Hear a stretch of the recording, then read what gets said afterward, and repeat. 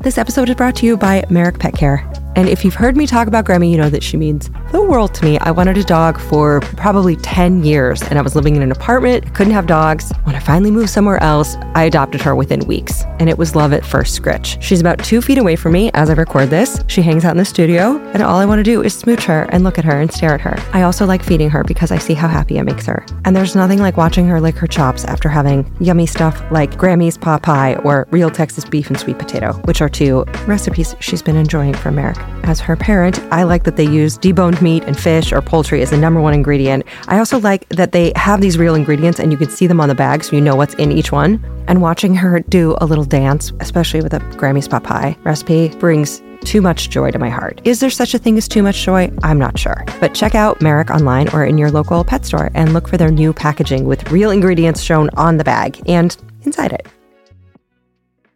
Hey, Fidelity. What's it cost to invest with the Fidelity app? Start with as little as $1 with no account fees or trade commissions on U.S. stocks and ETFs. That's music to my ears. I can only talk.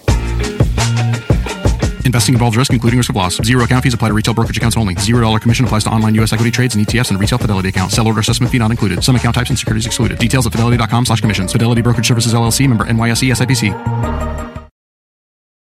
Oh, hey, okay, quick heads up. This is an encore episode because I went to visit my parents this weekend, had a lovely time, and I just straight up needed to put up an encore because I'm still working hilariously on the ADHD episode. And you know what? We've done 250 episodes and maybe like 5 or 6 encores. So there's plenty to choose from. And ants. Oh, let's do it. I love this one. I love this ologist. And everyone has ants. But now you'll know the ants that you have. Also, the most swearing done by any ologist, perhaps ever, but in an educational way. Okay. Oh, hey, it's your grandma's new boyfriend who just wants to show you some magic tricks. Allie Ward, back with another episode of Ologies. So it's Tuesday, man. Let's learn about some ants. They're tiny, they're mighty, they're harmless, sometimes not, and they're more organized than all of the clowns on your Slack thread. But you know what? Maybe you don't want to see thousands of tiny ladies having an all-night rave in your cereal pantry. But to quote common parlance, can a bitch live? Let's learn about these little creatures, and more importantly, let's suck some self-help and organizational strategies out of them with a myrmecologist, which is a word you only know about if you're a myrmecologist. But first, per usual, you know the drill. I say thank you to people who let me keep the podcast going, all the patrons at patreon.com/ologies who pay $1 or more a month. And as always, thank you to the folks who say, you know what? This pod is worth mashing the star button on the iTunes app and maybe leaving a review for Dad Ward to creep in the night when she feels lonesome and then read aloud to you to prove that I read them. And I picked a brand new fresh one, February 1st, 2022, people. I went in and I put it in here. I don't slack, even when I'm slacking. So thank you, HBXCS, for leaving this review titled The Metric. I frequently compare new podcasts to ologies to determine how good they are. This podcast is simply the best. Thank you for saying that. Which reminds me that we do need a metrology episode about measurements. So thank you to everyone who left a review, though, including you, the amazing Hufflepuff. I read all of yours. Okay, myrmecology. I said that all strung out like a line of ants. Did you like it? Good. Okay, so I'm writing this before looking up the etymology. I'm just going to say, I wrote this before I looked it up. I took a wild guess that it was Greek for ant. Hold on. I Googled it. Damn it, I'm right.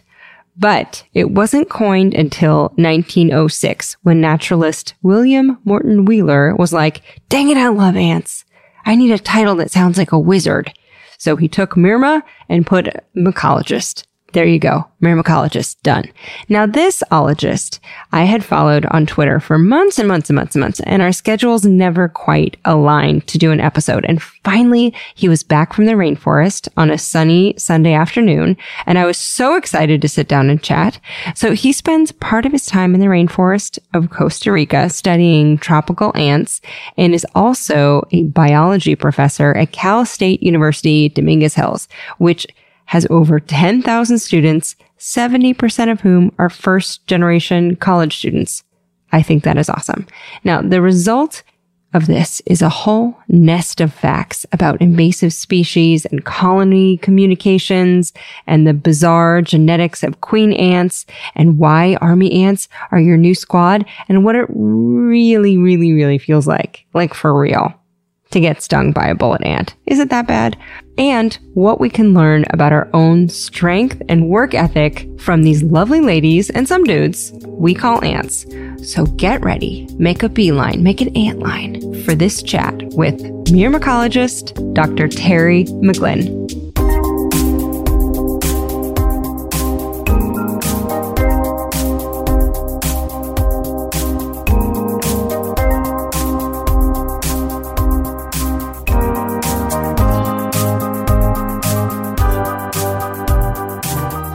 Yes. Did I say it right? Myrmecologist. Myrmecologist. I think. Well, like all these words, there's no proper way of saying it. Mm-hmm. It's just the ones that are socially acceptable among people who do. Mm-hmm. So you can't say a word wrong. You just say a word different than other people say. Okay.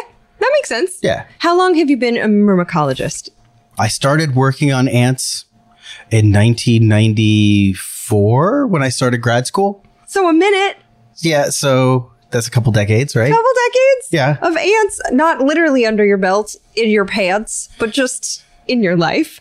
Right. So what was it about ants? So I realized, okay, this is the one question that I knew you're going to ask was, why did you work on ants? Right. When I was in college, I started out as a psychology, philosophy double major. And then I ended up being like pre-med, although I even interviewed at med school, took the MCAT, the whole thing. I have no idea why. But then I had this epiphany when I was flying home for my first med school interview. And I'm like, this is not what I want to do.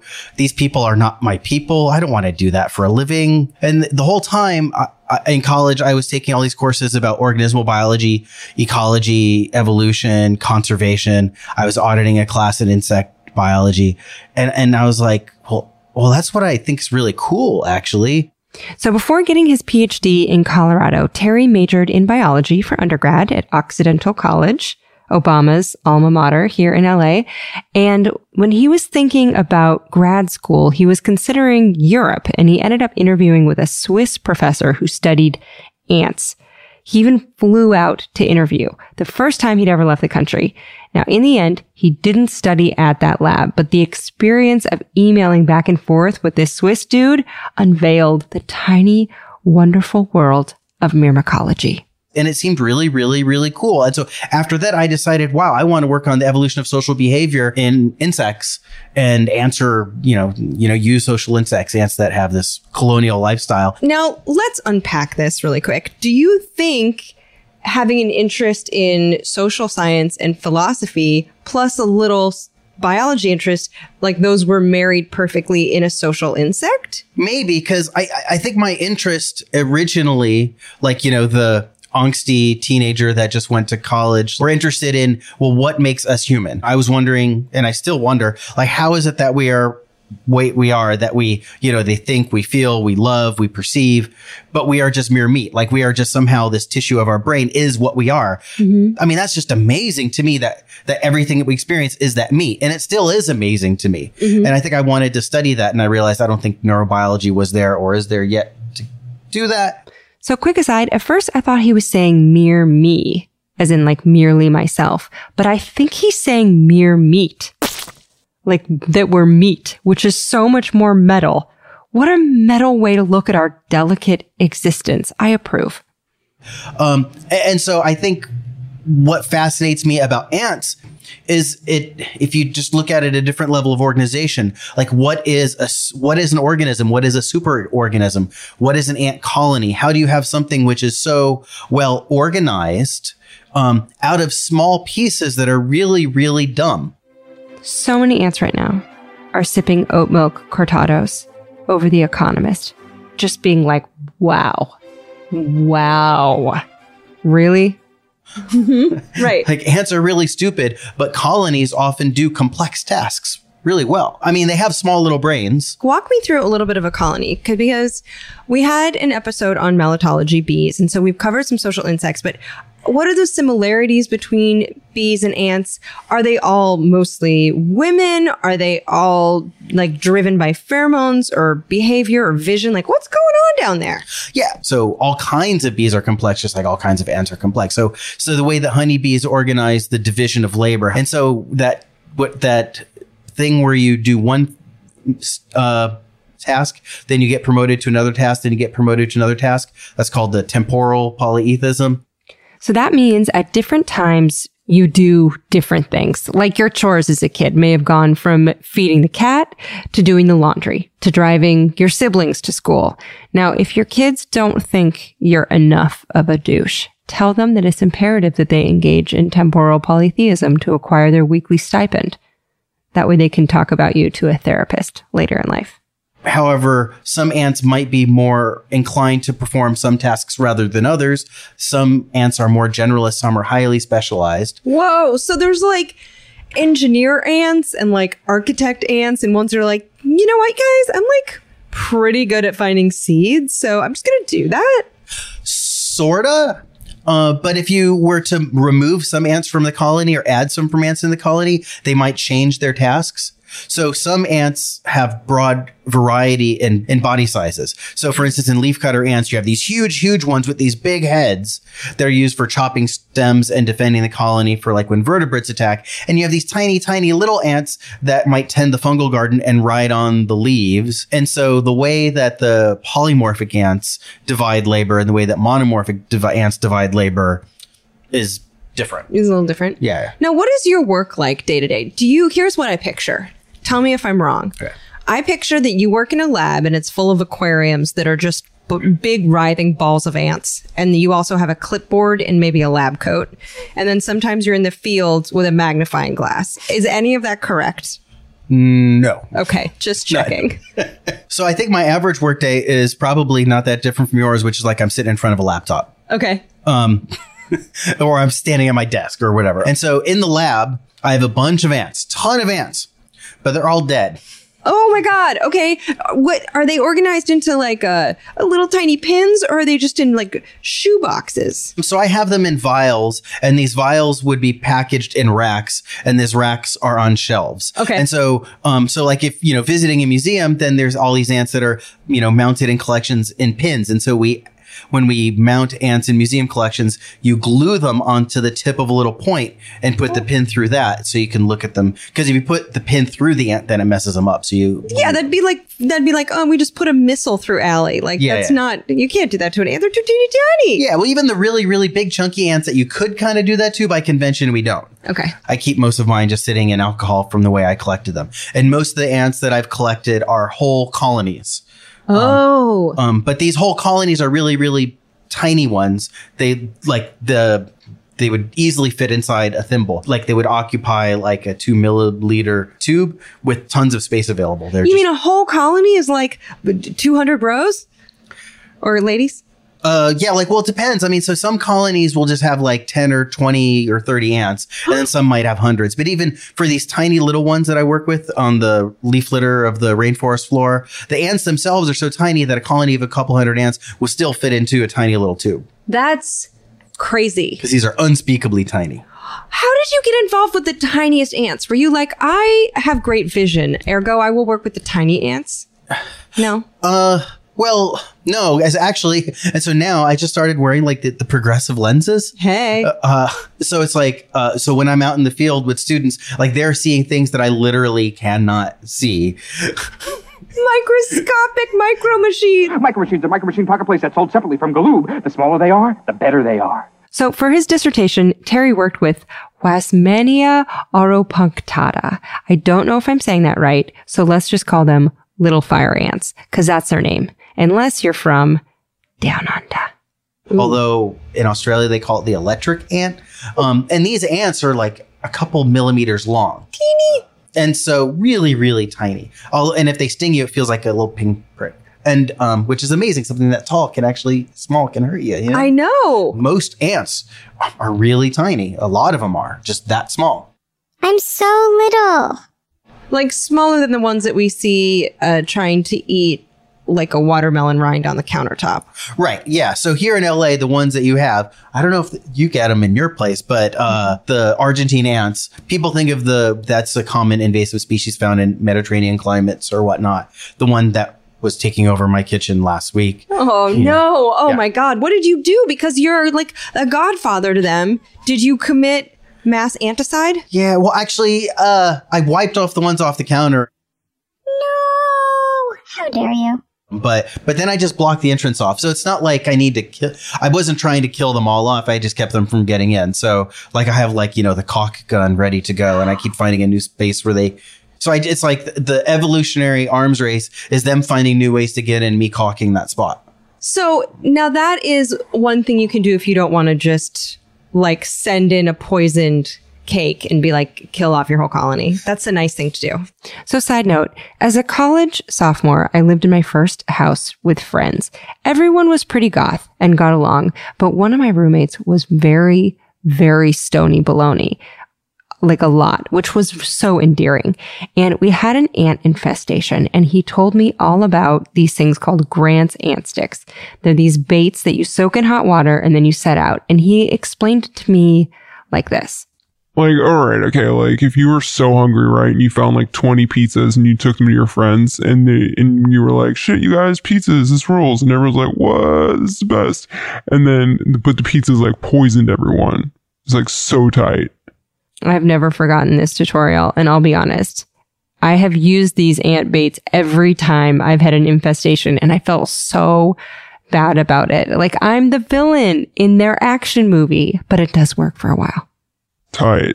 Yeah, but it's also really, really, that's only going to be a short-term solution anyway. Yeah. Because even if you get the toxic bait that they'll take and bring back, which, could be effective. But the thing is, that's going to kill them off for a while. But eventually there's going to be some that are just moving back because you can't eliminate ants from the entire neighborhood. And the way it's essentially, for the most part, it's like one big whole colony, super colony all throughout the LA area. No. Yeah. Wait a minute. Okay. So these Argentinian ants, which are invasive, and they're the tiny, like not tiny, but they're the small little black ones that invade your kitchen. Yeah. I know that they kind of have outpaced harvester ants, which are the bigger kind of like ambery color ones that live in the hills, right? Yeah, which people call red ants. Yeah, the harvester ants, yeah. But it just kind of spans one big colony under the city? For the most part, or occupying the whole city. This blew my mind. If your friend moves 10 miles away in LA, you will never see each other again. Like Burbank to WeHo, that is a forever goodbye. Just move on. But for ants, they're all essentially roommates. The Argentine ants, the little ones that are invasive species but have like pretty lax dietary tastes, they'll eat almost anything. They have a California colony that stretches 560 miles, which is nothing compared to one colony in Southern Europe, 3,700 miles big. Billions of sisters. So it's no wonder that the harvester ants, with their kind of picky diet of locally harvested seeds, are getting smoked by their Argentine relatives. The last I know, there's one big super colony. So if we were to get ants in one part of LA and move them to another part of LA, they'll be like, hey, sister, how's it going? And accept them just like the members of the same colony. Wow, that's so weird. And so if you were to grab ants and put them in a vial and then go like 100 miles, 200 miles, either they'll get along or they don't. And if they don't, that means that you've hit a new super colony. And you can tell where the border between the super colonies is because there's like a line of dead ants on the ground where they just go to war. No. Call the banners. Yeah. Are you kidding me? And they're just constantly fighting. But there's one large super colony that has taken over most of LA. And they're all in the same family. So now, even if they're the same species, they'll have a battleground. There'll be like a line of death. Well, yeah. So in general, for ants, their biggest enemy is another colony of the same species. Oh, it's like humans. Yeah, exactly. Is that like a lot of social animals? Like they operate as such one massive superorganism that like their biggest predator really is their own species? Well, I wouldn't say their biggest predator, but their biggest competitor. Yeah. Right. Because the thing is, I mean, so if they're, because if a species has a niche and they're nesting in a particular environment and they're consuming the same kind of food and they need the same environmental requirements, then of course, if there's another colony that's just like you that has the same environmental requirements, then they're your biggest competition. Oh, how many species of ants are there? I think described, we might be up to 12,000-ish. I think the estimates people say there's probably about 20,000, but maybe about half of them aren't described. Like we haven't put names to them yet. So if you want to be a myrmecologist, just know that 8,000 species of ants are like, notice me, please, I'm right here. They're begging you to be an ant scientist, but they probably don't know the part about putting some of their friends in jars. Even though it's to identify and save ant kind, it seems like a difficult task for ant lovers. Like, I love you, I kill you. But I love you, but I kill you. Do you have a favorite species of ant, be honest? Oh, it's hard. I mean, I guess one of my favorites are the bulldog ants in Australia, the Myrmecia. What are they? I have to say. Well, so they're really big and they have these bulging eyes, but they're one of the few ants. They almost act like a vertebrate. Like most ants, if you mess with their colony, even like the big bullet ants that I work with and whatnot, that they sort of just run around and get upset and like, oh, I might sting you. Oh, look, I'm fierce. Or they'll freak out or run away. But the bulldog ants, they'll just send a few ants up out of their nest and they'll look at you and just open their mandibles and be like, I see you. It's like, what? It's like they're just, they just stand up and it's like an intimidation thing. And also they have a really painful sting. So, I mean, they're actually, honestly advertising how badass they are. So bulldog ants actually mad dog.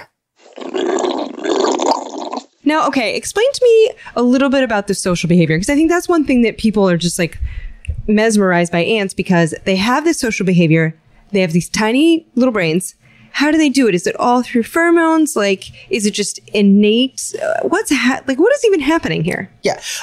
I mean, so clearly ants communicate with chemicals a lot. Chemicals are a huge, big part of their communication. I mean, visual inputs for the most part, there are some blind ants, the ones that live underground usually don't have eyes or don't use them or whatever, but we're still working out in detail, like which chemicals are used in what circumstances. So some will have a very discrete signal. Like, for example, in a famous circumstance, it's like if you put this one chemical on an ant that commutes to other ants that they're dead, so they'll pick it up and drag them into the waste pile. Even if they're kicking and screaming, being like, what's up? Hey, assholes, I'm fully alive. And they're like, sorry, you smell like a corpse, so you're out. Yeah, that's totally the story. Yeah, like E.O. Wilson did. It's like that was the comical thing. He would paint a live ant with a chemical that says that they're a dead ant, and then the ants would be dragged living over to the dead pile. That's so rough. The concept is that the way that colonies divide labor, essentially, that some ants will do some things, other ants will do other things. Mm-hmm. We're not even close to understanding the details of how one species does things differently from another species and why. So for instance, if you take ants, a colony of ants, and you put them like in an area there's dirt, and let's say, and you give them a chance to excavate a nest. Mm-hmm. Like, so different species will have different nest architectures. And it's Whoa. like, and so you can look at the structure of a nest or a structure of a nest entrance, or you could do a casting of a nest and be like, oh, I think I know what species it is just on the shape of the nest that they dig. And so how is it that that a species is socially organized to do something like that repetitively? I mean, there's still so much to learn. But in general, it's thought that the way that colonies organize complex behavior is based on interactions with one another. So if you interact with an individual, then that communicates different kinds of information, depending on what chemicals you share, what body posture you have. Like in honeybees, for example, what orientation your body is. So from all of these small little pieces of behavior, and then we have a complex colony emerge. So a lot of small, simple computers can make a big, complex computer. And yes, of course, this is being studied by the military. Imagine 1 million tiny robot soldiers. Or maybe don't. Do you get optimistic about solving future problems with maybe some themes or things we've learned from ant behavior? Or are you like, oh shit, we're going to learn from ants and we're all going to kill each other? I'm terrified at the concept that we could use, learning, education, and technology to do bad things regardless. Right. And so I think if we study how social insects work, there's a lot of power in understanding how the world works. And so I think by studying insects, then we can tap into lots of new knowledge. And then it's up to us to use that wisely. Now, can you give me some hot goss? Can you like spill the tea on some of ants' crazy behaviors? Like what kind of Real Housewives shit happens in those colonies? Also, are they mostly ladies? Yeah. Oh, yeah. So this, we mentioned this before. So just like in almost all social insects, except for social cockroaches, formerly known as termites. Oh, wait, what? Yeah. Termites are now called social cockroaches? When did that happen? Well, it happened like 10 years ago, but now people are getting their heads around this. So another detail to get your head around, I'll say this fast because A, it's unrelated to ants, and B, it's disgusting. So termites eat wood and cockroaches are coprophages, which means they're feces eaters. And scientists think that being friendly and eating each other's snacky waste could have set the stage for good gut biomes that are able to digest wood. So that's how cockroaches turned into termites. Thank you. I'm sorry. Let's get back to ants. Specifically, the dames. Ants and bees, we're looking at a bunch of ladies. Yeah. So all workers are female. And so in pretty much almost all colonies, if you're seeing an ant that has no wings, then it's going to be a female worker. Do boy ants have wings? Yeah. So almost all the time, the boy ants will have wings, and their job is to have sex and then die. I mean, and that's it. So boy ant to-do list is like be born, have wings, have a nuptial flight, mate, and then die. You're done. And P.S. the male ants, who are not called uncles, but rather drones, and the queens will usually mate when it's humid out or after it rains so that she can get laid and then rip off her own wings casually and then pump her babies into a hole in the earth, thus starting one big, happy, kind of overworked family. And now remember, the family that sniffs and rubs their bodily secretions on each other together stays together. So what kind of actions and behaviors do they have in terms of communicating with each other? They meaning the ants? The ants, yeah. Sometimes they'll actually perform physical movements on one another to communicate things, but it's pretty much, it's all chemical for the most part. Or do they say things like, hey, there's a Fruit Loop over there, or hey, watch out, there's a weird anteater lurching about? Like what are they chatting about? Well, so there's big categories that you can put pheromones into. And so then there's recruitment pheromones, which is like, hey, the food's over there. And then there's trail pheromones saying, well, this is the trail. And so there are different kinds of trail pheromones. Like some are long-term trail pheromones that will last for a long time, saying this is our big long-term trail. Or sometimes you'll have trail pheromones that evaporate really quickly or that are short-term trail pheromones. Whoa. So they know, pardon this question, is it just coming out of their butt? Where is it coming from? So they have different glands in different parts of their bodies. Okay. And so some of the glands, like for instance, the alarm pheromones are in the mandibles, the mandibular glands. And so once in a long while, we're still discovering new glands. But there's a few key glands, in the head or in the middle part of the butt that, yeah. So they're like, it's just a short-term trail. We're not going to hang here for too long. So they're just going to like squirt some stuff out of their thorax. And then that evaporates. Then the alarm ones near their mandibles is really interesting. Yeah, which means like attack what's near there. Yeah. But there's also just like, for instance, with like we were talking about with the Argentine ants and their super colonies. So one of the things that we find is the reason the ants will accept or reject someone into the colony, the pheromones. So the ants have to really physically rub up against one another to smell these. But once you touch, then you would come in contact with this pheromone, which is like a long chain carbon, which is not volatile. And so if that matches their own, then they recognize them as colony mates. But if those compounds are different enough, then they recognize them as different. So if you were to give ants coat them with these chemicals, then they'll recognize one another as colony mates. Oh my God. So you can almost trick them into being like, no, you guys are cool because you just coated them with the same kind of perfume. Yeah, to some extent. Yeah. But also if you were to take a colony and then split it apart and give them different kinds of food that have different kinds of chemicals, then they'll stop getting along with one another. So side note, I had a boyfriend years ago who ate one bowl of epically pungent garlic soup one fateful day, and I thought maybe we were going to break up. I thought that was the end. I considered it. I just did not know how to cope politely. I mean, how do you approach invasive species? Because clearly you marvel at ants.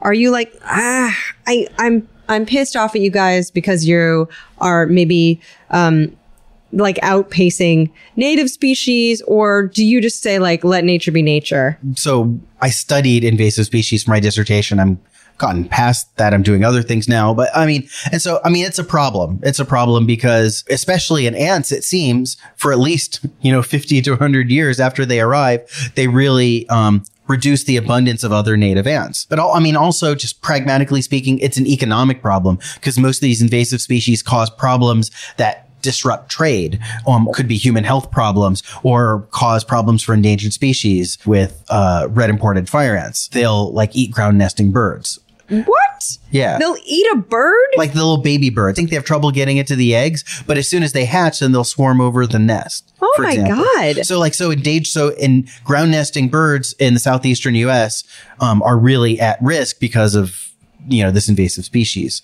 Why do some ants want to eat an apple core and others are like, well, so species are different, right? And so, all different kinds of ants have all different kinds of diet. But some ants primarily eat other ants, like army ants. Army ants eat other ants? So most army ant species are specialists on other social insects. So other ant colonies and like wasp colonies and termites and yeah. Oh, I didn't know that. Yeah. Because there are some species of ants that have reputations. Fire ants, army ants, bullet ants. Mm-hmm. What is it about those species that are just like more ferocious or more threatening to people? And should we be marveling at that instead of being like, hey, ants, knock it off? Oh, I think we totally should be marveling. Yeah, ants they're amazing. Yeah. So army ants aren't really a threat. I guess if you were to put a baby in a bassinet and let it sit there as army ants went through, well, then that probably would not be good news because it would get stung a lot, right? But otherwise, like army ants are great. If they come through your house, you step outside for a couple hours, you come back and they've cleaned out all the insect pests. Have they really? They've just marched through and been like, I ate a cockroach. I ate a moth. Yeah, really? Seriously. And so it's normal. So I think there's this notion that they're incredibly efficient, but I've looked through places where army ants had just roamed through. There's still bugs in the litter. They didn't get everybody. They didn't get everything. Yeah. A little sloppy. And now what about bullet ants and fire ants? Why are they called those things? Well, bullet ants, just called bullet ants because it really, really hurts when they sting you. Why does it hurt so bad? Why does it hurt so bad? Like, could be like approximate answer, which is like, well, it's because the structure of this ponerotoxin, the alpha ponerotoxin and beta ponerotoxin causes a lot of pain, right? But the real question is, well, why is it they evolved a toxin which is so much more painful than everyone else? Mm-hmm. So my pet concept behind that is, well, bullet ants are huge and they also have pretty big colonies considering their size. The colonies can have a few thousand individuals when they get to be big. And so the larvae and the pupae are really big and chunky. It's like a really, really good meal. Mm-hmm. Like I can imagine like a coati or a peccary or someone digging up the ground and would love eating all of those. This just in, a coati is a very cute, long-faced, raccoon-looking idiot, and a peccary appears to be a spindle-legged forest piggy with frothy Texas hair. And they would probably love to eat soft, squishy bullet ant babies, like Swedish fish, Mm-hmm. And so because they offer such a massive nutritional reward to someone who attacks the colony, they probably have to deter vertebrates really well. And so no vertebrate in its right mind is going to mess with a bullet ant colony. And so their colonies, you could probably like dig and access them within several seconds if you had like a shovel or good digging claws. But you'd just be crazy to because they sting so badly. Whereas so many other ants, if they have a lot of nutritious prey available to them, mm-hmm. then they're probably deep in a piece of wood. Like carpenter ants get to be almost as big as bullet ants, but they don't even have a sting and they bite you, but it's not the worst thing in the world. It's just that, but they're nesting in wood. You're not going to rip open like a whole, tree to Mm-hmm. eat a carpenter ant colony. So bullet ant colonies are really vulnerable if they're just in soil at the base of a tree. That's a great answer. So the lesson is hide your shit or be prepared to defend it. Now, how do you feel when you see people say in like science programs or YouTube that are like, I put my hands in a fire ant colony, or I let a bullet ant sting me to see how it would feel? Are you just like shaking your damn head on the side? Well, I mean, I think with the fire ants, that's just kind of dumb, I think. I mean, gosh, it's gonna hurt. I mean, you've seen, I mean, people with fire ants, if fire ants sting you, you get all these welts and you get the blisters and it's horrible and it's painful. And so you know what's going to happen. But I think with bullet ants, what happens is you get stung and it looks like nothing initially. You might swell up or whatever, but then you see people reacting in extraordinary pain, and it's a matter of curiosity, right? I've had several students intentionally get themselves stung by bullet ants because they wanted to know what it felt like. And it really hurt. What did they do? What kind of reactions happen? Well, they just scream their heads off and then use all kinds of cursing. You Thornton Notre Dame nipple bang dunk stinking piss. So I've worked with bullet ants. I published a few papers on them, and I've only been stung by them once, and that was in the lab when I was being dumb. And so it's possible to work with them and not get stung if you just treat them with respect and understand how they behave. Well, hello, what happened? What happened? Tell me everything. You were in the lab. You got stung by a bullet ant? Where? How? So I was in the lab and I needed to weigh this ant because I was putting, we're doing experiments with microbes in their guts. And so, to weigh the ant, I needed to put it in a container, and weigh the ant in the container. Then you subtract the weight of the container. But I realized that when I weighed the cup, it didn't have a lid on it. And I was like, oh, I need to weigh a cup with a lid. But I wasn't thinking that cup that had the lid on it was the one that had the ant that I was weighing in it. Oh, no. I just wasn't thinking. And so the moment I got the lid off. P.S. If you haven't already, now would be a good time to cover the ears of your children or my mom. You know, it just got me right on the tip of my finger. And I was like, fuck.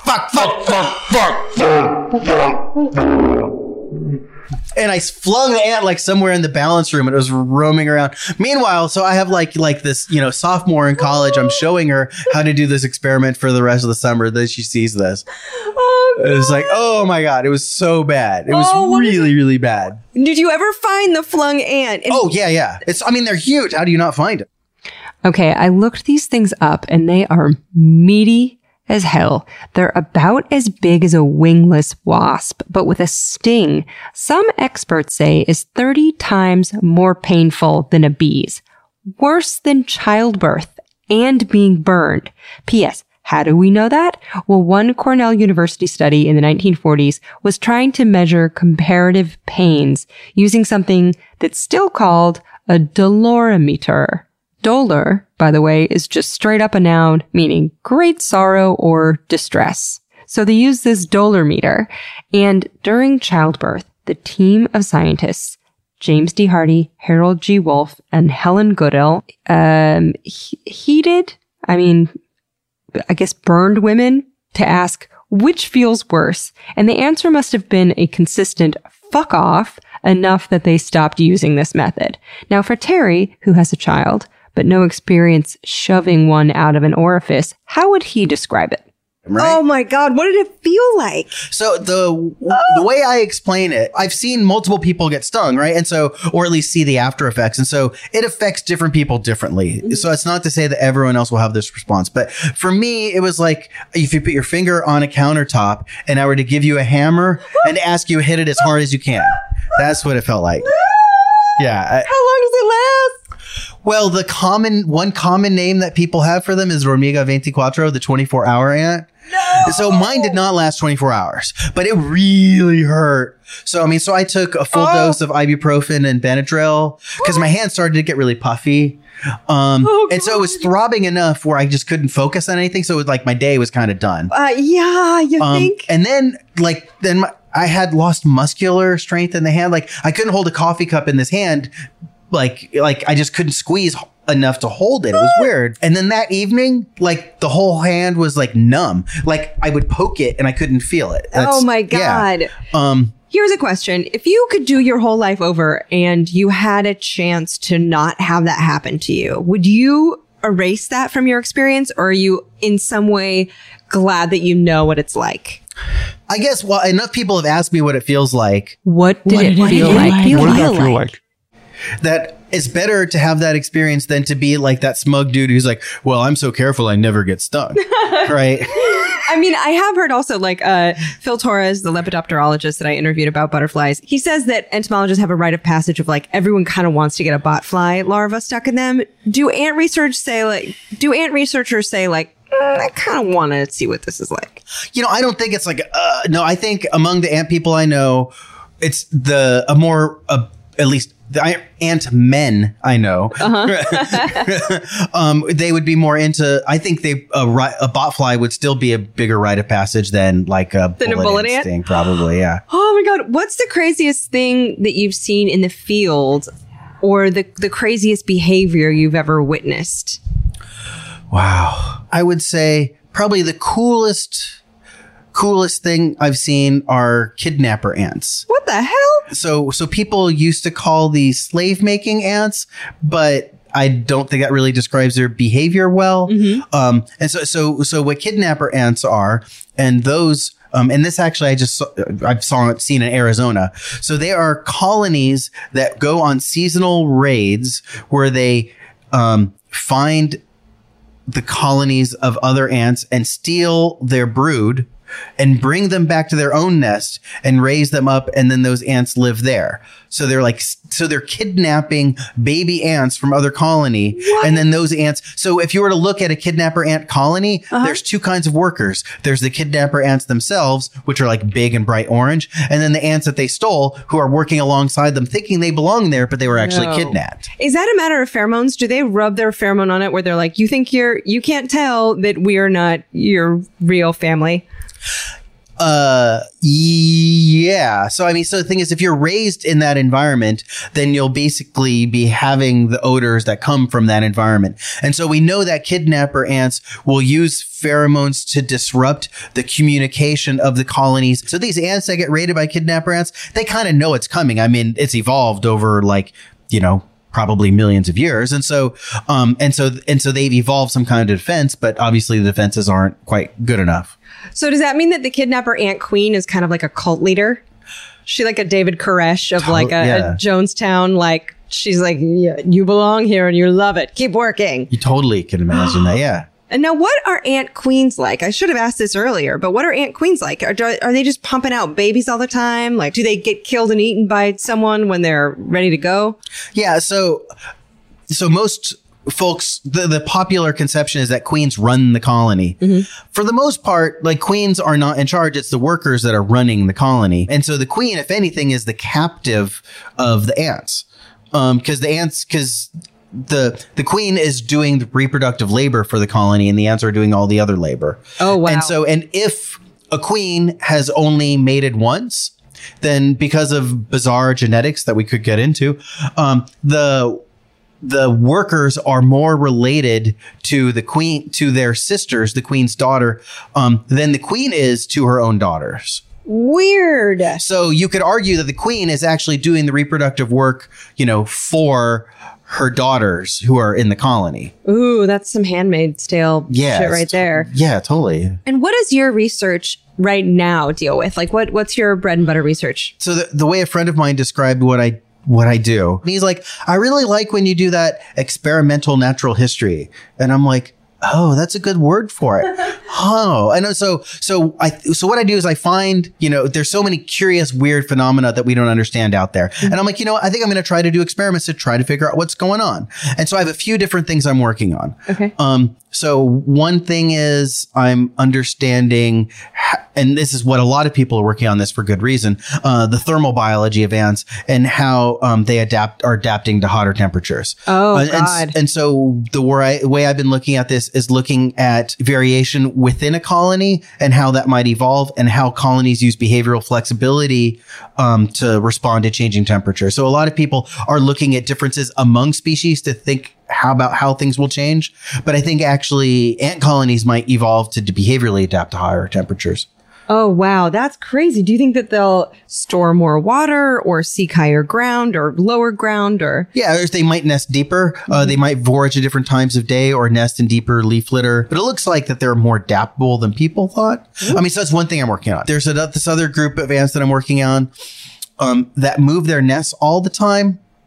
Well, many ants, people think of ants as like, here's a hole in the ground where the ant colony lives. But it turns out that the majority of species move their nests on a regular basis, like every few weeks, every few months, once a year. And so I've been working to show people that this is actually kind of the way the ants are. They're not like miniature plants rooted in the ground, but just like our invasive Argentine ants move all over the city. Even if you don't look at invasive species. If you're just looking at natural areas, ants moving their nests is a pretty common thing.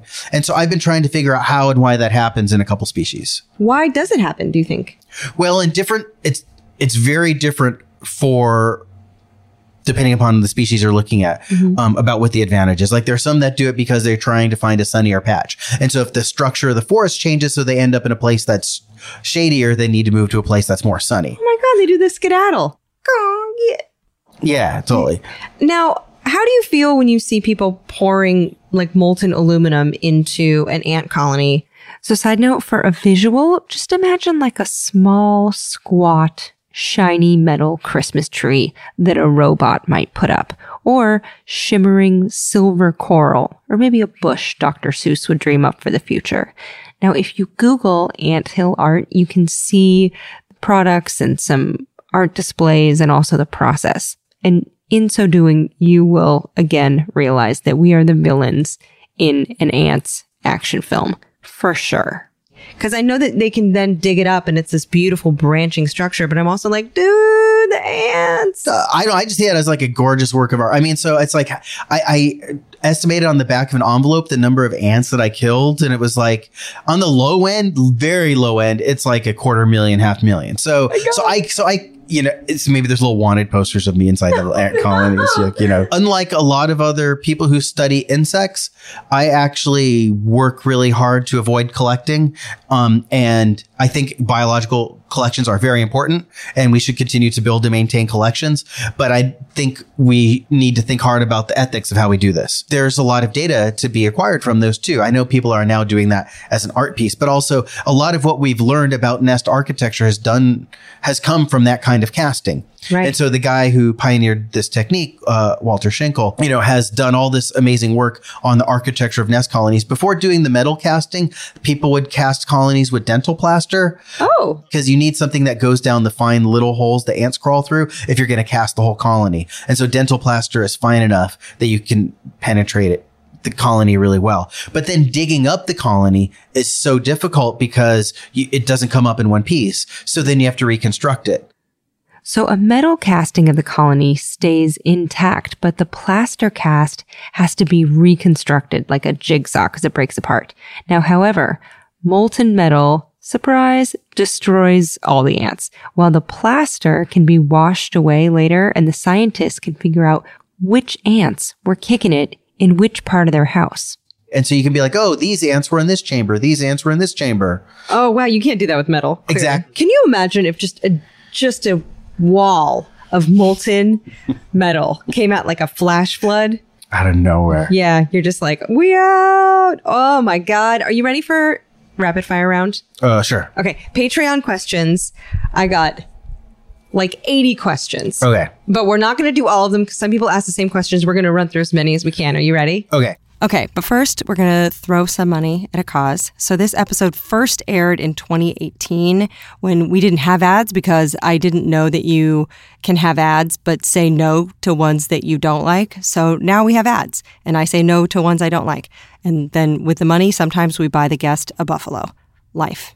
Man. So we are donating to one of Terry's favorite causes, ESA Seeds, which is a mentoring program for underrepresented higher education students to explore careers in ecology. And it's hosted by the Ecological Society of America, and the Seeds Field Trip Endowment provides quality field experiences to undergrads, including those who didn't have an outdoorsy experience as kids. So that donation in Terry's name was made possible by these award-approved sponsors you may hear about. What do you get for the mom who birthed you into the world? I know, a candle. Are you like, no, that's not quite enough? How about memories that she'll love looking at every day? Aura frames? I love them. So they're a digital photo frame. They were named the best digital photo frame by Wirecutter and by me. And Aura frames are Wi-Fi connected. You can add unlimited photos and videos, and you can invite as many people as you want to the frame. There are absolutely no hidden fees. There's no subscriptions. You can also react with cute emojis if you'd like, and you can show you love a photo. You can send congratulations or more. It's so wonderful that it's not a candle, and also it's not sharing your photos on social media to look at. It's just there. You can share it with the people who you love. I have mentioned this so many times, but my parents have an Aura that I got them. My dad loved that. I have gotten Aura frames for friends, for family members of friends. So I'm a really big fan of them. I love what they do. And right now, Aura has a great deal for Mother's Day.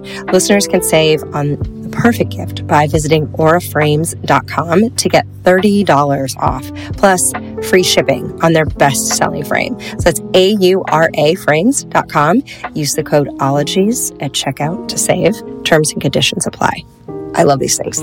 Warmer, sunnier days are calling. Do you know what that means? It means I won't be making soup over a hot stove. I will be making Factor because they are fresh, never frozen meals that are dietitian approved. They're ready to eat in just 2 minutes. And watch out, they're delicious. I was like, are they really as good as people say? I have some neighbors. One of them's a nurse. One of them is a firefighter. And yes, they're both as attractive as they sound. They're like, yeah, we love Factor meals. And I was like, I bet you do. You're gorgeous.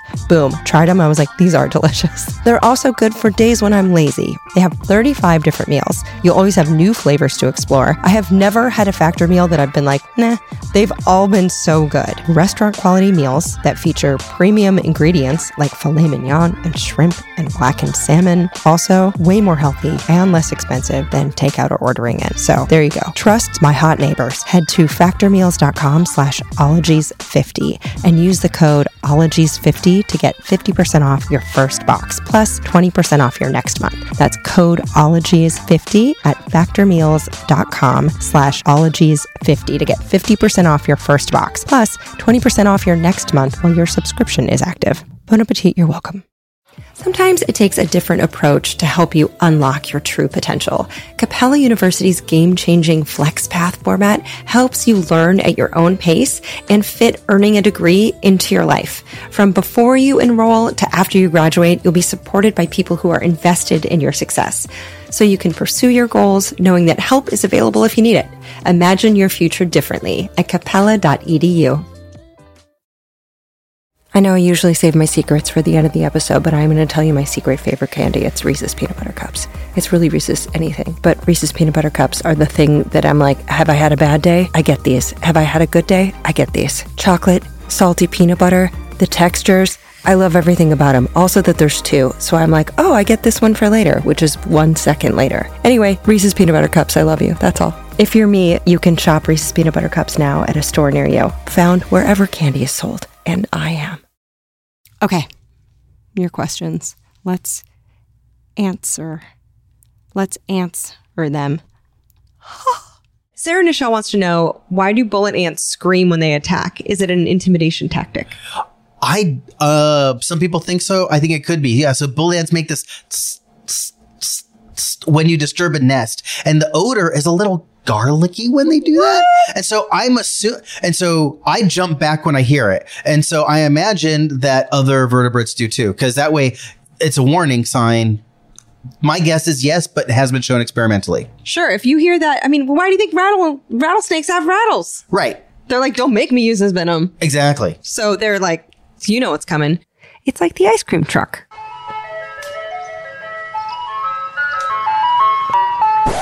But like with pain and death. Todd McLaren wants to know, what's the deepest ant hole recorded? Any idea? So I know there are, if you were to look at leafcutter ant colonies, they can go like maybe 10, 20 meters deep, I think. There are probably some that go deeper that we haven't collected. Like I know people that have tried to excavate colonies where like there's these volcano ants in Australia where they make these tiny little mounds of soil that look like volcanoes. And you try to dig them up and the hole just goes deep and deep and deep and deep. So I know people have gone down many meters and not found them. Damn, that's some spelunking right there. Yeah. For reals. Jessica Chamberlain wants to know, if you're mean, like my husband, and squish a scout ant that you see, on its own in your house, will the colony send another scout to look for it, or will they just abandon their fallen comrade? So I'm just speaking from experience. If it's in your house and you have one ant roaming around, if it's the very, very first ant, in theory, maybe, but in practice, probably not. Oh, really? Okay. So they'll probably send more. All right. So they're just like, hey, where's Heidi? And they're like, I don't know. Go find her. Maybe she found good stuff. Yeah, I think they probably forget that. I mean, it's better to do that than not if you don't want them to come back. But I think it's probably futile. Right. I think I'd look for the caulk gun instead. Okay. Or follow her and see where she goes. So if you keep following her and she's like on her way home, she's like doing her home commute, you can find where the entrance is? Totally. Which is about like how I spend most of my time in the forest. If you want to find an ant colony, give them food, then they'll walk back to their home. So actually, if you're trying to get rid of that scout ant, what you do is feed her, then see what crack she's going to go into, then kill her and cover up the crack. That's really calculated. Yeah. That's like definitely premeditated first degree instead of just a crime of opportunity or passion. That's amazing. You're like, oh, do you want a crumb? And she's like, oh my God, thank you so much. I'll take this home. And you're like, no, you won't, bitch. Several people wanted to know, how are ants so strong? How can they lift 10 times their own weight? Rada, Evan, McKenna all wanted to know, how much weight can ants carry? Why are they so strong? So I think the answer is they can carry like maybe 100, 200 times their mass or something like that. And so the answer is that ants are not particularly strong. It's just a matter of scaling for body size. So in other words, if you were to shrink your own body down to the size of an ant, then you would be as strong as an ant that size. Okay. And so it's scaling. The way that muscles work is their power. It's a function of like the cross-sectional area of the muscle, essentially. Okay. And so if you shrink down, then you're just that much more powerful. And so just like if you were to take an ant and to scale them up to our size, then they'd only be as strong as us. They could barely do a push-up and they're like, my luggage is too heavy. Will someone put it in the overhead for me? I had no idea. I thought they got so much props. I thought they were just like mystically strong. Yeah, totally. Who knew? Physics, scaling. Cody Wappingcamp and Dave Miller both pretty much wanted to know. Someone once told me that based on estimates, ants outnumber humans. Am I gullible, or is that fact true? And is it true that the weight of all the ants in the world exceeds the weight of humans? So let's debunk some flim-flam.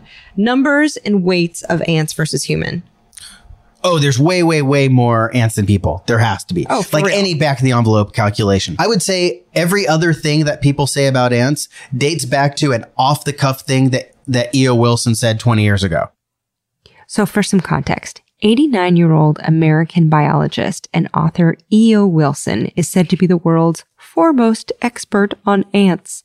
And he postulated in a 1994 book, quote, when combined, all ants in the world taken together weigh about as much as all human beings. Like, all myrmecologists know this quote. And so that's the thing about the mass of ants being equivalent to the mass of people.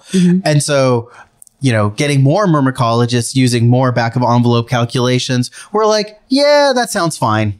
Okay. So ants outnumber human beings definitely numerically and also by weight.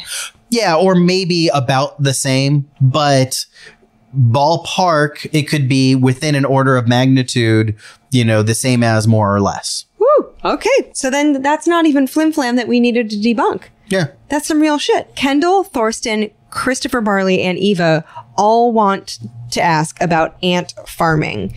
Like, do they farm aphids? You mentioned something about a fungus farm. Like, how did they get so good at farming? Like, does that make them smarter than early humans? Well, that makes them more social. So the question is, what is smarts? Right? This is your philosophy background. So the party line is that ants evolved agriculture 60 million years ago with fungus growing ants.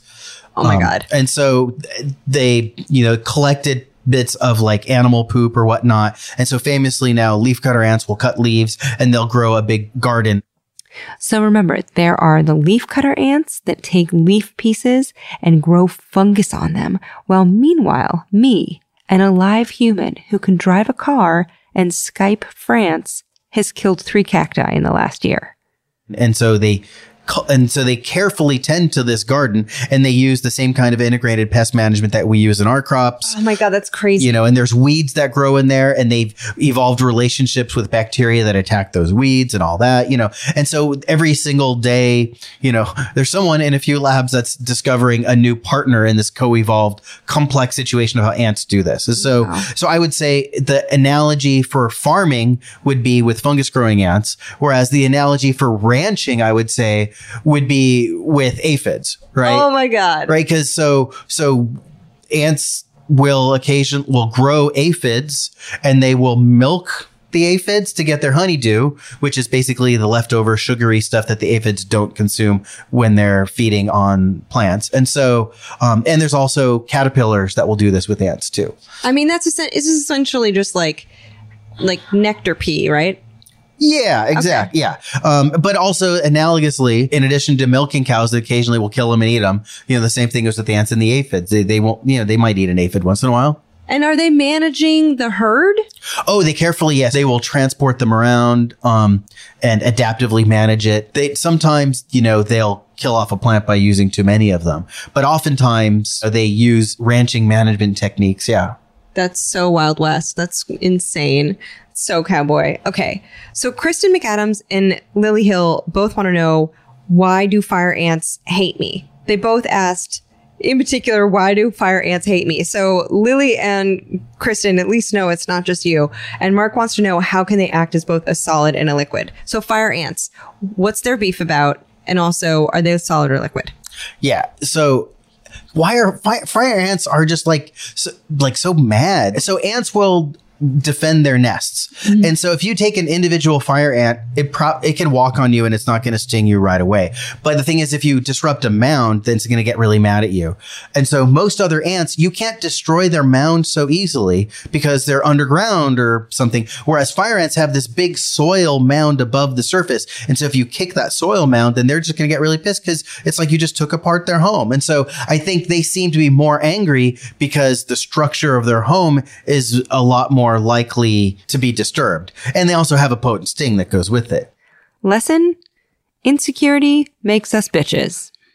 And so the whole solid liquid thing is and how they can float and raft when it floods. So it's cool. So fire ants evolved in these seasonal floodplains in South America. And so when it floods, the colonies can just pick up and then raft along and then land when the waters recede. And so the ants' bodies will cling together. And then if you have a whole bunch of ants clinging together, then they will pour with these physical properties. Well, actually they act as a liquid, but the ants themselves also can be a solid. And so I don't think I can offer a solid answer with respect to physics, how they do that, but it's super cool.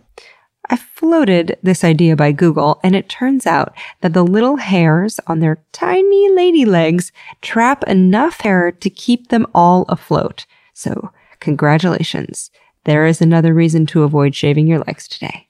Oh, Olivia Roos, great question, says, as soon as she saw this post, it reminded me of the infection that turns ants into zombies. What is it, and what's the life cycle? This is cordyceps? Yeah. So the common name cordyceps, like Ophiocordyceps, is so the zombie ant fungus is super cool. So and there's a number of people working to figure this critter out. It takes over the brain of the animal and it tells them to perch somewhere, and then that results in that kills the animal, and the spore gets spread, then it'll infect another animal. It's super cool. And now it kind of turns them into these zombies, though, where some ants will crawl up a plant stem, perch out on a leaf, and then wait until the cordyceps explodes from their head and infects all of their family members?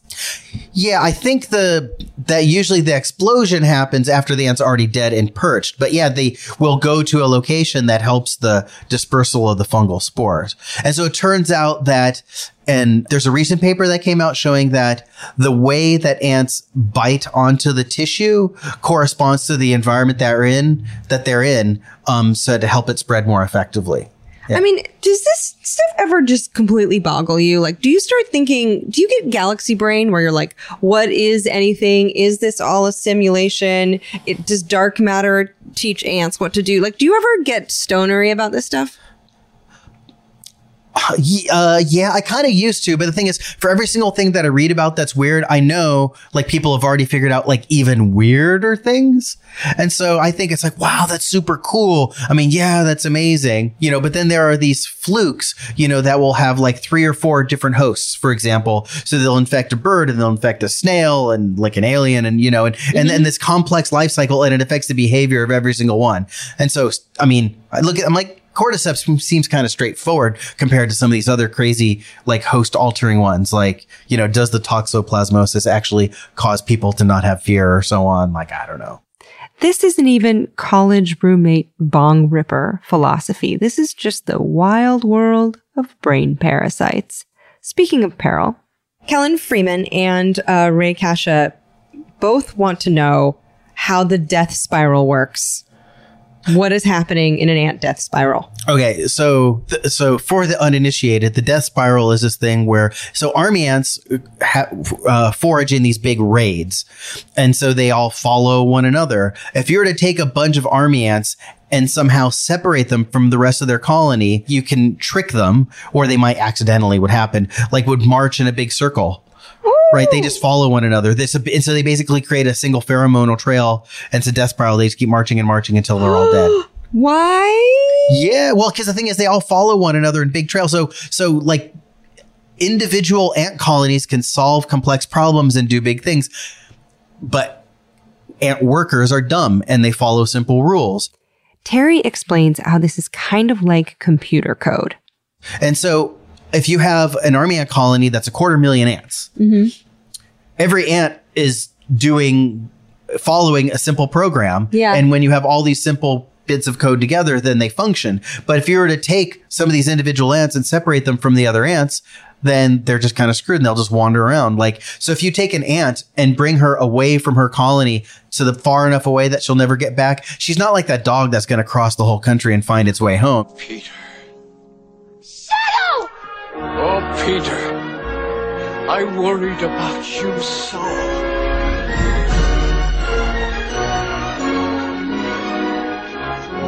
Yeah, no, it's not like 1993's Homeward Bound. It's going to be like, oh, I don't know where to go, and then wander around aimlessly until it tries to find some signal about where its home might be, and then it won't, and they'll just die. Bummer. Huh? This is a bummer, man. So Tracy Benhamou wants to know, I have to know, will ants added to a camping saute add a little flavor like lemon juice due to the acetic acid in their heads? Have you eaten ants? Yeah, some ants. Yeah. I try not to. I'm vegetarian, so I extend that to insects. But I've tried some, and inadvertently. I mean, we all eat insects when we don't try. So there are some ants that taste absolutely horrible. But for instance, in this part of the world, we have what we call citronella ants, and so they live underground in genus Lasius, and they actually have a citronella-y odor to them. And so the weaver ants in Southeast Asia and in the Australian wet tropics, they have a lemony flavor to their butt. Some people call them lemon ants. I don't think they have that much acetic acid. I mean, there's formic acid and butyric acid. So acetic acid is straight up vinegar. Lemon ants, by the way, release this citrusy smell when attacked to warn others. And they also use formic acid as an herbicide, and that creates clearings in the forest where nothing really grows. This is called a devil's garden, which is definitely a venue that my existential metal band, Mere Meat, would love to play. But ants might add other flavors. I mean, people will will roast, like queens of leafcutter ants. People once a year will collect the brood of weaver ants and collect them in large numbers. You can get them in ethnic food stores in jars here. Oh, wow. I hear that they might be a little spicy too. Some ants. Oh, some of them, yeah. They'll have a little bit of spice, yeah. Crazy. I think I've eaten ants. I think I had ants on a cookie on purpose, but Yeah. let's see. Elliot Anaya wants to know, do ants fart? Oh my God, I haven't gotten to that page in the book yet. So Terry is referencing the best-selling book, Does It Fart? Now, I don't have a copy of this book, but I do have evidence that Ant-Man might, taken from this Screen Junkies interview with Paul Rudd. Paul Rudd tooting. He has either a very squeaky chair or problematic intestines. Ant farms, yes or no? Ant farm, the ones that you buy out of the box, Uncle Milton, no. Okay. Because they're all going to die because they don't send you a queen. They just die. And it's like there's these Onion articles about getting an ant farm is a lesson in toiling until you die. That's what that is. But if you were to build your own ant farm and collect your own ant colony, there are many amateur ant enthusiasts who really know their biology and are super cool. And there's ant chat rooms and they're willing to help. And so if you want your own ant colonies, then doing it that way, yes. Oh, so as long as you get the queen and you set it up right and you do it respectfully. Yeah, exactly. That's cool. I didn't know that. Yeah, super cool. There's a whole community of people who do that.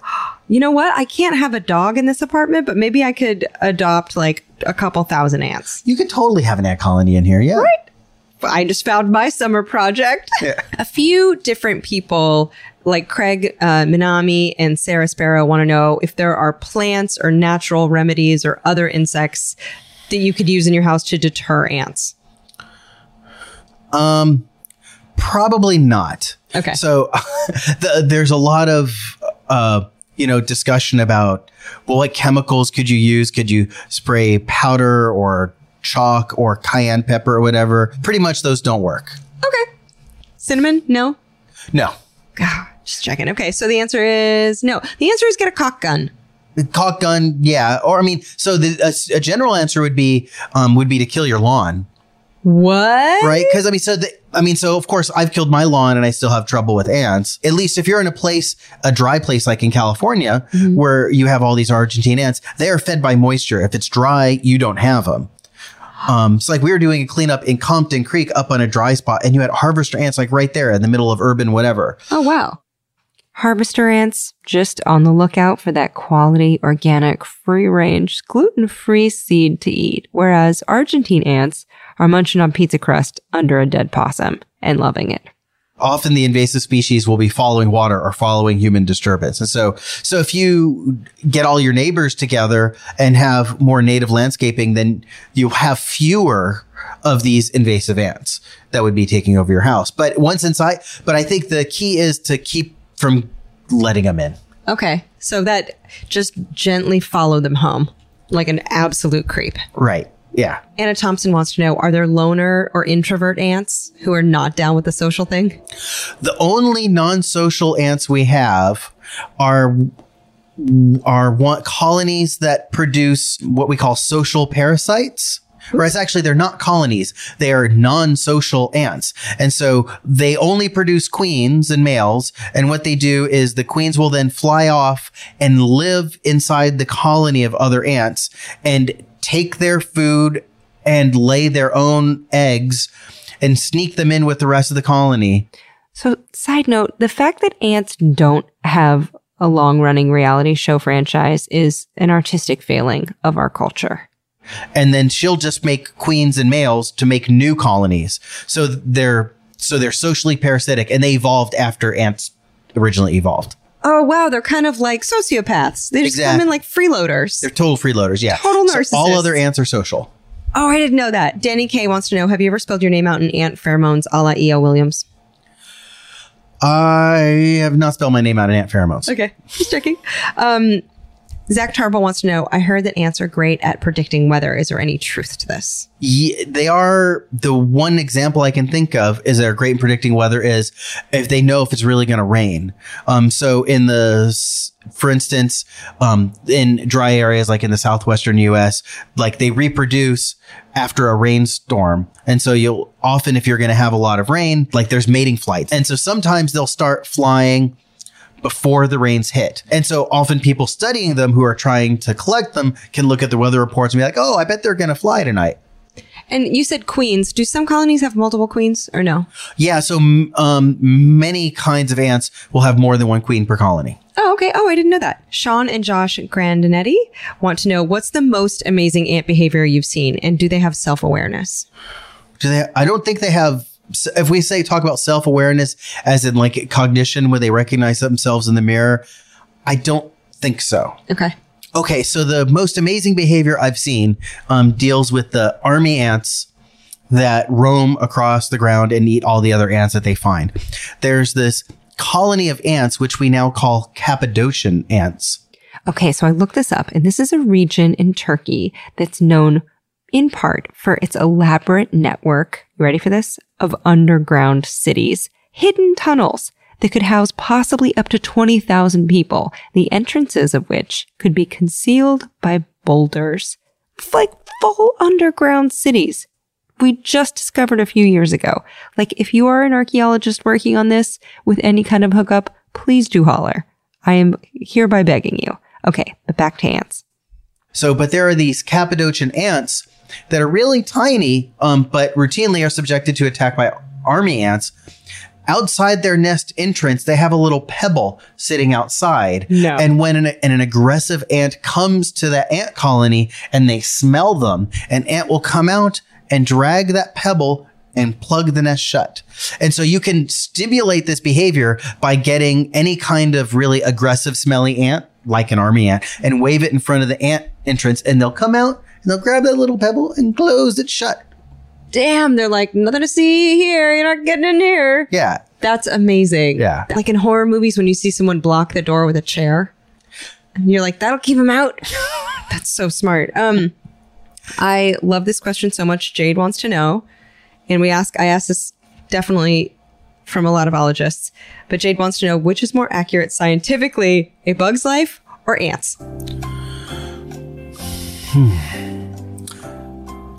Bug's Life.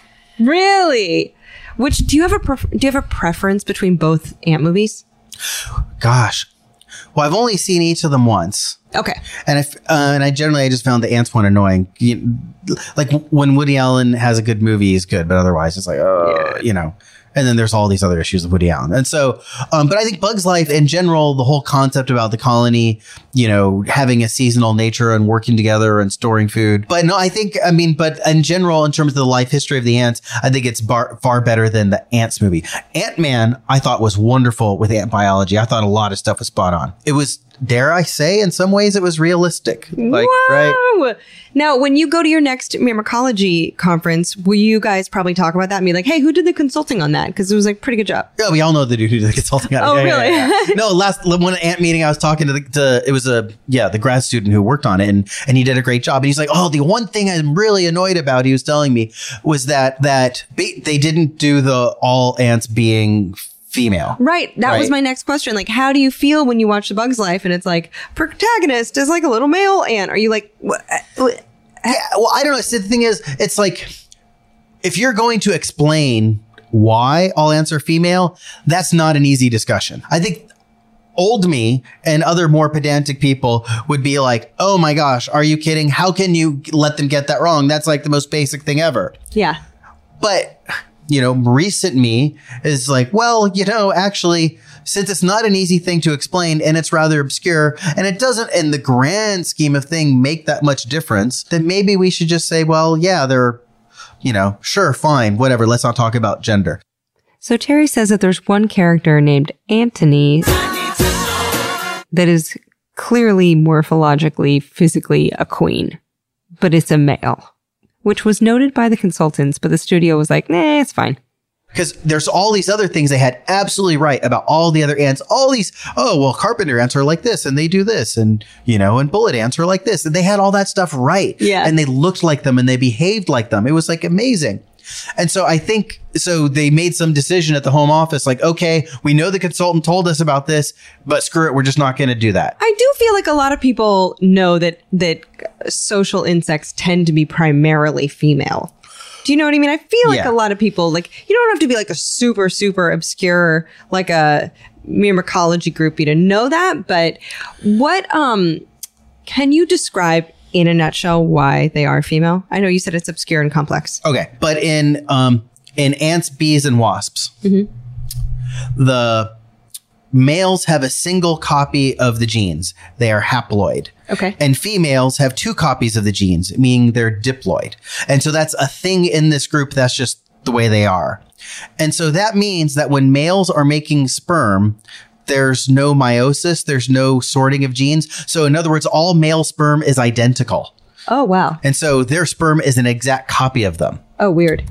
And so that results weirdness, these asymmetries in relatedness. But for the most part, like most of the social animals that are truly social that way have that genetic thing going on. And then how do they know that the eggs are just going to be female? Essentially, there's like a competition or a war or whatever in the colony where a queen will lay an egg and she can choose to make it a male or a female depending on whether or not she squirts sperm on it. Because in insects, the females have an organ called a spermatheca that stores sperm. So males die after they have sex for the most part. But worse for females, what they do is they just don't have sex again. They just store the sperm for the rest of their life, right? Oh, man. You get one super lay and then you're like, I guess I'm celibate. Yeah, or maybe a bunch. And then you have sperm from multiple males, but then that's it. Okay. Yeah, right. And so then she lays an egg. She can make it a male by not putting any sperm on it, or she can make it a female by fertilizing it. Oh. When she makes a male, that's 100% her genes, right? Oh, wow. Okay, that's kind of crazy. So genetically, it's in the female's interest actually to make males because the males are more closely related to her than her daughters who are only 50% related to her. So if a queen essentially is being selfish, then she's making too many males. But then the workers will get pissed off. And if because the workers want them to lay sisters because the workers are more closely related to the sisters. Oh my God. And it's like Game of Thrones. Yeah, it's totally Game of Thrones. And so there's all these conflicts of interest and it's a total mess. So for a long time, scientists were very firm in thinking that the relatedness caused the evolution of social behavior. But there's a new generation of scientists that didn't live through these wars. But anyone who's my generation or older, like we're talking as fighting words. Really? Yeah. Drama. So drama in the colony, drama outside of the colony, looking at the colony. Yeah, totally. Who knew that ant life was just like such a roiling soap opera? Yeah. Okay, so last questions. What do you hate about your job other than getting stung by bullet ants? Oh, gosh. I guess I don't. Wow, this is a hard thing to say because it's so awesome. But as a myrmecologist, what do I hate about being a myrmecologist? I guess it's because being in Southern California, the ants are relatively boring compared to so many other parts of the world. Oh, we don't have quite as much like trapdoor ants and fungus ants. And we've got a couple big species battling it out. Right. So you have Argentine ants, which is like, oh, it's an invasive species and blah, blah, blah, blah. And then some of the native ants, they're kind of cool. But it's like once you get tropical, then you see all these amazing things. And so I see them when I go elsewhere, but not when I'm here. So I guess it keeps you thirsty for field research. Right. Yeah, exactly. I mean? Are you ever like at a picnic in LA or like at someone's house and you get distracted by ants and you're like, oh, I got to go look at that? Yeah, once in a while. And people will chortle. They'll be like, ooh, I should have a vial in my pocket at all times, but I don't. But some people I know, they don't go anywhere without a vial. Do you have friends who call you Ant-Man? Yeah, there's a few. And then what do you love the most about being a myrmecologist? There's still so much mystery. It's a whole frontier. As Corey Moreau recently pointed out, there's a few hundred people in the world that have labs that are focusing on studying ants. And there's so many things that we don't know. And especially in the tropics, wherever you go, there are ants and they are doing things that are running the world. And so, it's hard to not discover cool things if you choose to look. And if you had to glean some self-help information from ants, is there anything that ants have inspired you to do differently with your life or could inspire us to do? Within ant colonies, there's a lot of conflict. And despite the reputation for having their act together and working really hard, there's a lot of lazy ants that are waiting for other ants to do their job. And so I mean, if I think so, I would think of if you were to look at an ant colony, most ants aren't doing anything. Really? For every ant that you see above ground doing something, there's 10 ants like sitting on their ass doing nothing underground. Oh my God. And so I think that's a good counter example for me. Like ants, like instead of being the go to the ant thou sluggard, they work really hard, blah, blah, blah. It's like, no, ants like are waiting for other ants to do their job before they can do theirs. They're like the opposite of being hardworking, entrepreneurial, whatever. And so they're a counter example. That's how I learned from ants. Does that make you work harder or chill more? No, I think I should learn from them that I probably should choose my own path and do my own thing rather than just try to perform the role that I think I'm supposed to be doing. Like, for instance, if my house is messy, it's because, well, my wife's waiting for me to do the dishes and I'm waiting for her to do the dishes so they don't get done. That's the kind of thing that may or may not, that I could kind of see happening in an ant colony where they follow the rules. If the individual washing dishes isn't there at the moment, then it's not going to happen, right? That's so funny to think about lazy ants like making you take initiative. Yeah. Which, by the way, I have a sink full of dirty dishes and I live alone. So this is the saddest thing. I was no one to blame but myself. I'm my own lazy ant. Yeah. This was so informative. I love this. I don't think I'm ever going to look at ants the same. I mean, I already love them, but I'm definitely going to be more prone to just seeing where they're headed.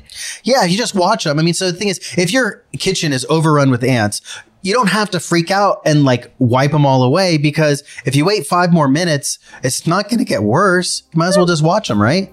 And then you nuke them. Thank you so much for being here. This was dope. I loved it. Thank you so much. So go around and go ask some smart people some not smart questions, all you want.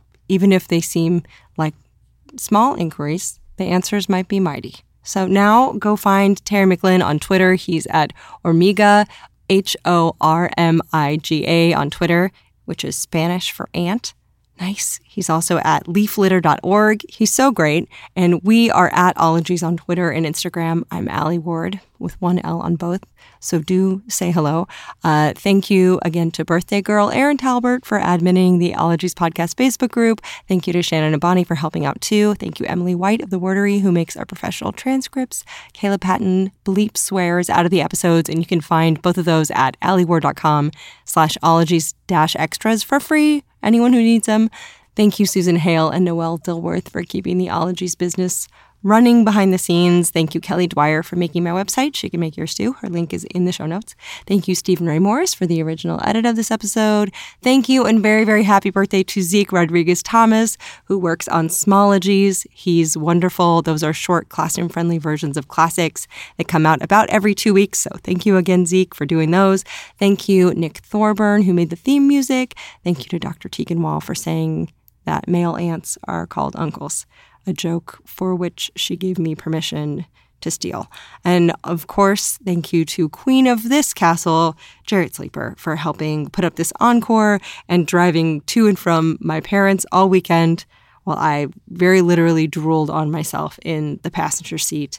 If you stick around until the end of the episode, I tell you a secret. And this secret is that I have one of those pilea plants.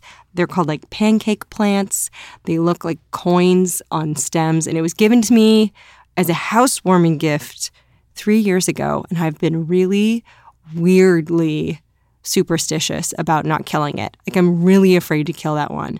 And I haven't, and it's been 2.5, 3 years, but it's starting to grow tall, and it has like this naked stem that's bending over, and I don't know what to do. I never thought it would live this long. I'm so anxious about it not dying, and I think it needs a stick to prop it up, but I don't know. It's one of the few plants I've never killed. Also, I ordered a new toothbrush holder, which will make more sense if you listen to last week's episode. Okay, bye-bye.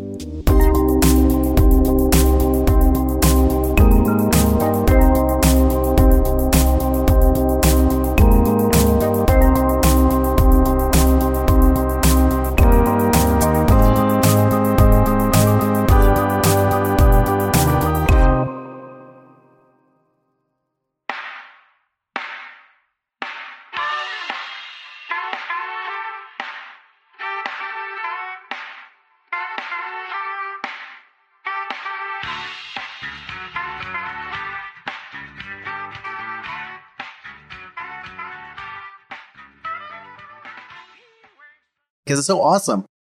Hey guys, Sean Hayes here. Jason Bateman, Will Arnett, and I had a once-in-a-lifetime opportunity to sit down with not one, not two, but 3 presidents of the United States on our recent episode of Smartless. That's because President Biden, a returning guest, brought 2 of his favorite pals, former Presidents Bill Clinton and Barack Obama, all joined us for unforgettable conversation. It's a historic episode of Smartless as we pry into the minds of these remarkable leaders. We'll cover everything from their time in office, America's responsibilities in the world, and their personal passions in an episode full of some candid stories, insightful perspectives, and a few surprises along the way.